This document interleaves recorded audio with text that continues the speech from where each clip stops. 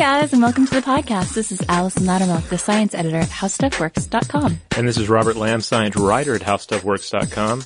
And this week we're going in search of offshore oil. Yes, indeed. I had to say the title like that. I can't do a Leonard Nimoy impersonation, but Leonard Nimoy had that old show that was like in search of Bigfoot, in search of UFOs, etc., which are admittedly a lot more fantastic than what we're going to talk about. But what we're going to talk about is pretty interesting when you get It is pretty interesting. Yeah. Because you know what? There's a whole lot of oil out there, and a whole lot of it is buried underneath the ocean.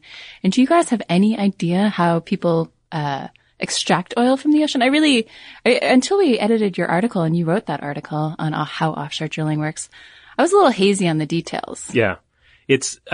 One way to look at it is people are always people are really fascinated by shows like Breaking Bad and like news reports about people with addictions, because of the links they go to feed that addiction.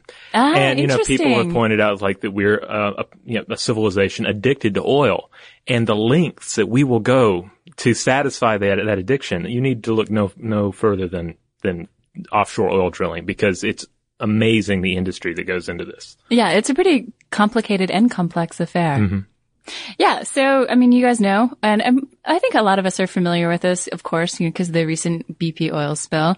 So we consume a heck of a lot of oil. Just to give you a ballpark figure, if you are looking at estimates from the CIA World Factbook, a handy resource, if ever there were one, the U.S. consumes 19.5 million barrels per day. And worldwide, I think that's about 80 million, according to their figures. So, yeah, to maintain that pace of consumption, and I know not everybody is interested in maintaining that pace of consumption, but oil companies certainly are. And to maintain, that amount of oil, we got to search for it all the time. It's a full-time endeavor. Yeah. And the easy to find oil tends to go first, or the stuff that's either easy to find or not, in a place that's just really cut off by laws and regulations. So, it gets to the point where you're like, okay, we're going to have to go after oil under the bottom of the ocean. Right. I've already dug up all these holes in my backyard, found a couple gushers. Now we're really going to have to expand the search to, say, the North Sea or something, some crazy environment like that, with waves pitching and rolling. And I can only imagine what it would be like to work on one of those rigs, by the way. Yeah, it's like constant inclement weather there. And of course, all this makes sense because we live on a water world. It's mostly ocean. So most of the oil, guess what, has ocean on top of it. Right. So I thought it'd be fun to take a step back and look at the history associated with offshore oil and some of the equipment that goes along with it. So, just in case you guys have forgotten what oil is, it all started, a couple million years ago when oil and natural gas started making their way back to the Earth's surface, right? Yeah. Well, more than a couple. More like between 10 and 600 million. Indeed. And that is more than a couple. So oil started off as plankton. Mm-hmm. And, the plankton are these tiny little animals that died in the ancient seas, and they floated on down to the seafloor. Kind of a peaceful, it doesn't sound like a bad way to die, just kind of swaying your way down to the ocean floor. Yeah. Like, you picture like sediment in a swimming pool drifting down to the bottom. Yeah, it sounds kind of peaceful. And all these plankton wind up covered with sand and mud. Mm-hmm. And so you have this oxygen-free environment going on, it's anaerobic, and you have a slow cooking process that's going to start taking place. And by slow, of course, we mean millions of years. Mm-hmm. And all that heat and pressure is going to eventually transform those tiny little plankton into oil, in the form of liquid, gas, and solid petroleum. And when it forms in these spots are called traps, and they're capped in traps. That rhymes. Under thick layers of rock. Yeah. And then, of course, just a quick review. You're going to call your liquid petroleum oil, your gaseous petroleum natural gas, and your solid stuff is going to be found in oil shale or tar sands. Yeah. So, all this biomass ends up being converted into this other substance, and for ages, it's just down there. But then eventually, human beings start noticing this stuff. Well, I guess animals probably noticed it beforehand because they would get trapped in it, say the tar pits and all that. Have you ever seen the tar pits, by the way? Just in cartoons and the like. Just like the episode where the Simpsons get stuck in it. Yeah. I would like to visit them. They're in LA, the La Brea tar pits, among others. Mm-hmm. Yeah. Yeah, there was a Futurama where I think Mel Gibson's, Sylvester Stallone's skeleton was in there or something. Yeah. Yeah, but then around 347 AD, according to ASTM International, that's a voluntary standard organization that's apparently pretty interested in oil, the Chinese started drilling for it in the ground. Yeah, so Chinese were the big original oil barons. Mm-hmm.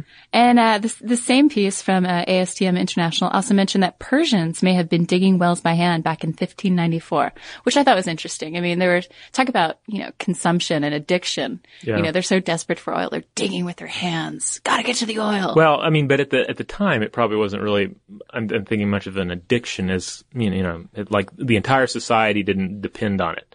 So the Persians were kind of probably like, hey, this stuff's really cool. Doing parlor tricks with it and, that kind of thing. But interesting foreshadowing. Persian parlor tricks, nonetheless. Yeah, because they were probably like, this stuff's pretty cool, but I don't know if it'll ever amount to anything, Yeah, and it sure did. Sure changed the Middle East, that's for sure. Mm-hmm. So you got a lot happening with oil that century because, as you mentioned in your piece, you have the Spanish conquistadors who observed oil rising to the surface in the Gulf of Mexico, which, of course, is now a huge site of offshore drilling and oil spills.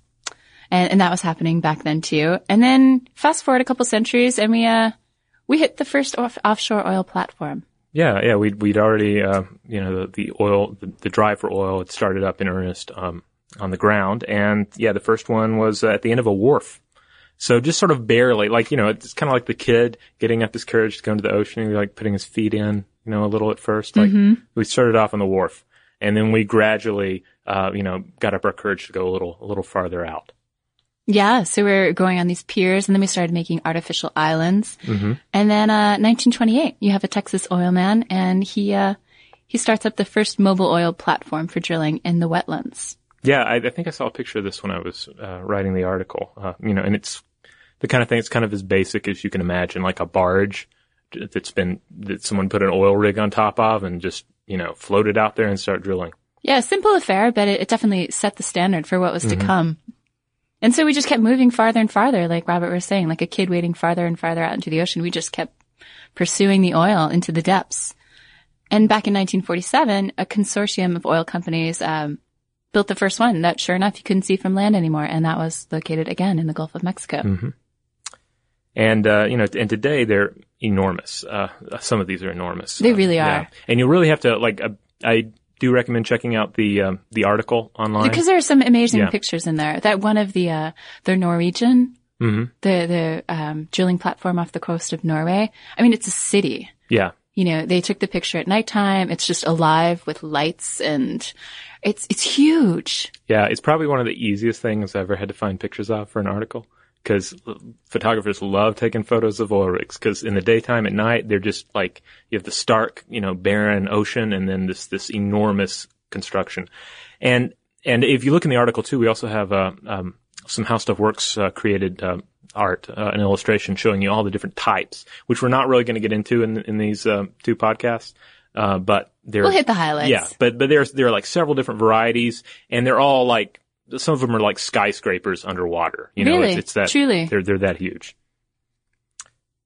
Yeah, so things progressed. I mean, we started off with, kind of piers and stuff, and now we have these just enormous oil rigs. And according to a May 2010 article in The Week, there are now some 6,500 offshore oil and gas installation worldwide. And about 4,000 of those, where are they? Gulf of Mexico. You bet.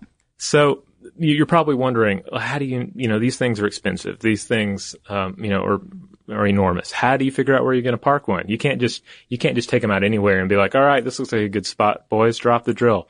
No, you've got to seek out the spot. You can't just fire your rifle, into the underbrush and expect it to come a bubbling crude. Yeah. And, so we have several technologies that are really, useful for that.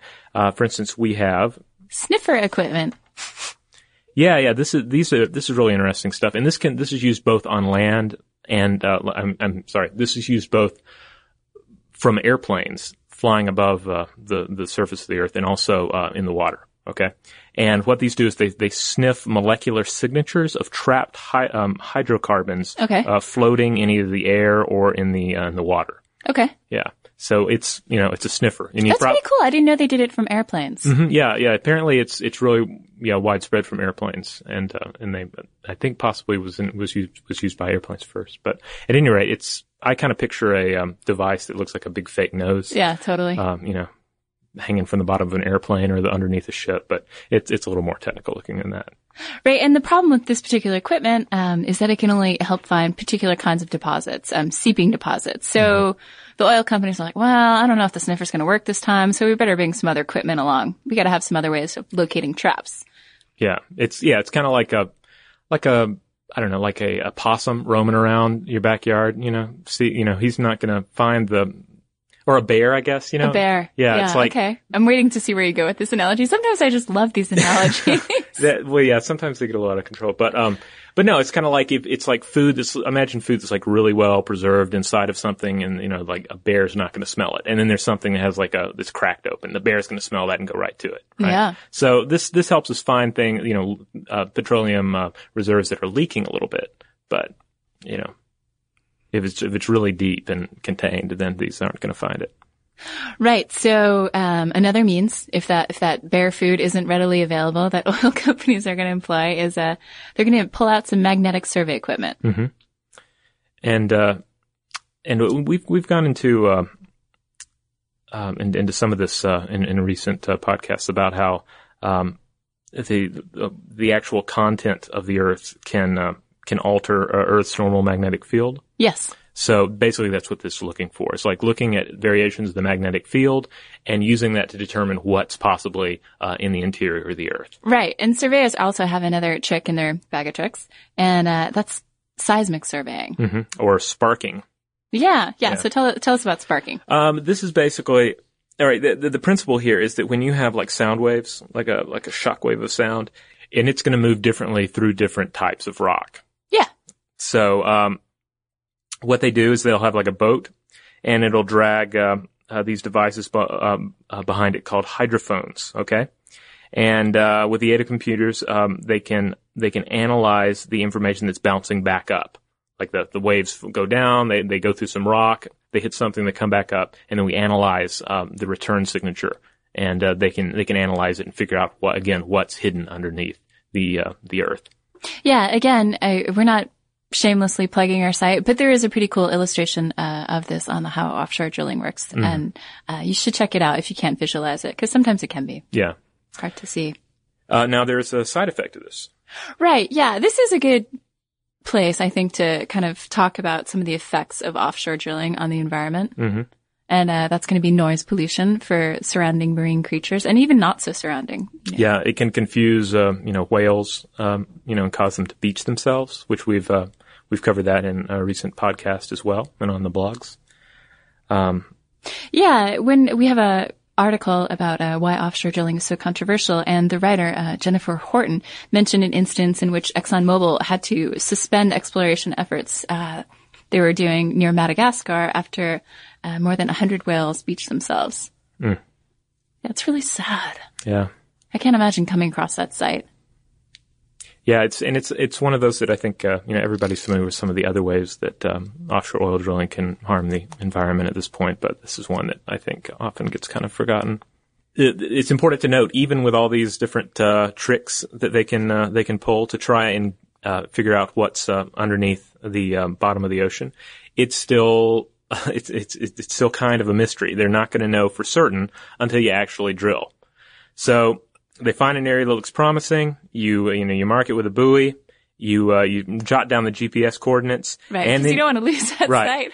And then this is important too. Make sure you can actually drill there, because yes, that is a key part of the equation. So you're going to have to make sure that you have rights from the, from the government, like from the federal government or the state governments involved, or whatever, because most of the ocean is going to be under somebody's domain. Right, because we wouldn't want to give any of you listeners who are, getting ready to go do some offshore oil exploring any misinformation on that. Yeah. So, gotta give you the right procedural steps. That would be a hobbyist offshore oil drillers.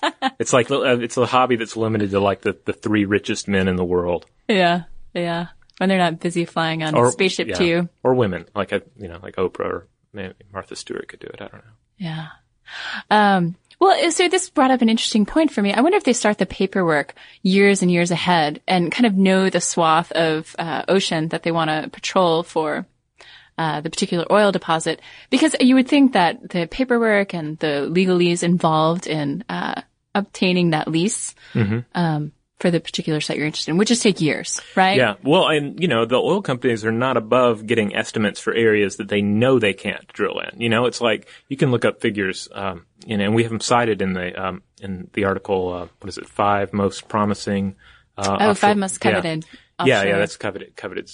And there are areas like the poles, and especially Antarctica where right now nobody's allowed to drill there.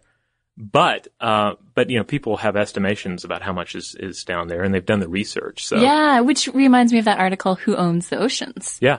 Yeah. So yeah, they have no problem with just going ahead and getting a ballpark because they might not be able to drill there now, but we're going to want oil, for a while, and You think? Yeah. So let's say they get that lease in hand, so they start doing some exploratory drilling. Mm-hmm.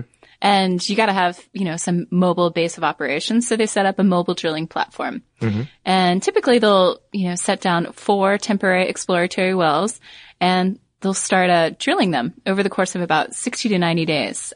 It's going to take that long to drill each well. And your first task, what is this? What do you want to know? You want to know what the heck is in there. Yeah. So you got to get some samples. Yeah, core sample, which is kind of like, I think the analogy I used in the article. Ice cream cake. Yeah. Bust it out. What do you got? All right. So you're a kid, right? And there's I'm not recommending do this because your mom's going to kill you. But if there's an ice cream cake and you're like wondering, whoa, I wonder what's in there. What are the different levels? What are the different layers, right? Right. Because you encounter a mystery dessert. You're not sure. Yeah. What is that really sweet stuff inside? Is it molten cherry or is it, kind of like bean curd? Yeah. You never know when they're going to surprise you with the bean curd ice cream cake. But no, so imagine you took a clear plastic cylinder. Yeah. And you just stabbed it right down in the middle of the cake, right? Okay. And then you removed it. And when you removed it, it had a core sample of the ice cream cake. Right. You'd be able to see the frosting and the cake part and that little sprinkly chocolate rocky, the rocky road kind of stuff. Yeah. And then you're like, oh, bean curd. Scrap it. Let's explore the next cake and see what's in there. So yeah, it's a similar thing. Again, it's like each step is these guys checking to see, is there something here we can invest in? Right. And what they're looking for is a show is what it's called in the terminology. Yeah. And I think that's the old term hailing back to oil blasting out, of the surface kind of a deal. Okay. And once they get that evidence, the drilling stops and the geologists perform all these tests because they want to make sure that what they're going after, what they're spending all this money on, is of a quality and quantity that's sufficient to, justify further expenditures. Mm-hmm. So they want it to last a couple of decades generally. Yeah, I think the 10 to 20 years are the estimates for the lifespan of some wells. Yeah. Yeah, so we're going to leave you there because this seems like a good time to end, and we're doing a 2-part series on an offshore oil. Yeah, these will probably go up the same week, so you can jump right into the next podcast to find out what's going to happen with this oil now that these we've explored it. We've found the good stuff in the ice cream cake. What are we going to do next? Yeah, you know what I found in the ice cream cake? A letter from a listener. Oh, listener mail. So yeah, I've actually got a couple here. All right. Read away. What you got? Okay. Received an email here from Anne Marie.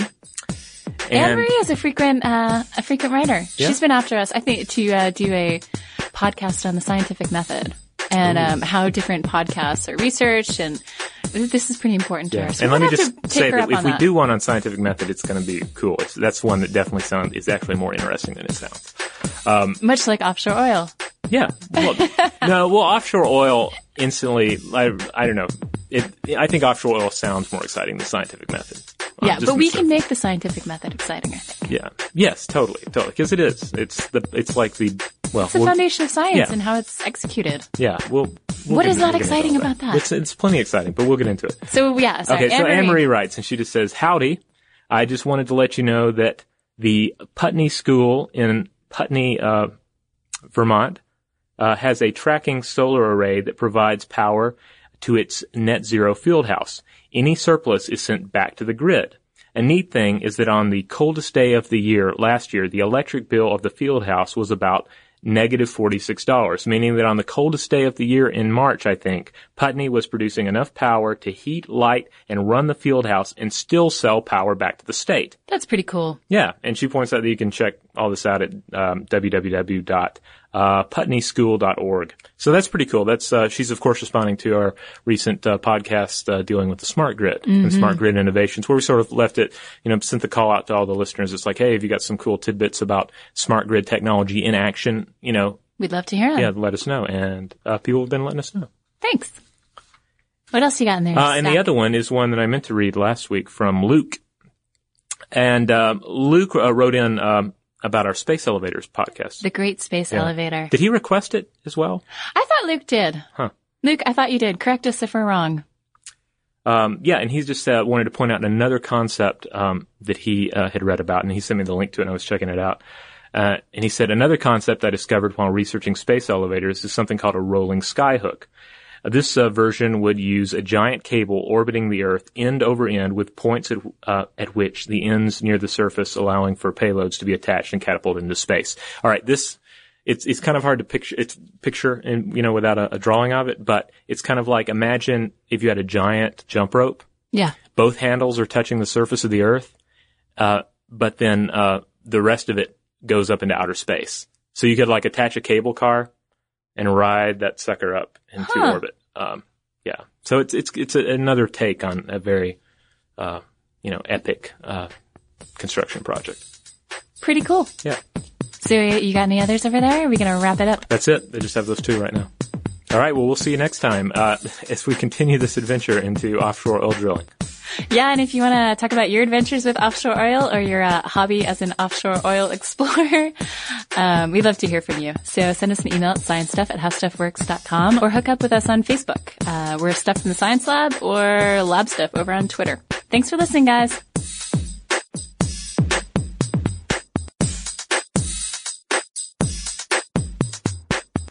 For more on this and thousands of other topics, visit howstuffworks.com. Want more How Stuff Works? Check out our blogs on the howstuffworks.com homepage.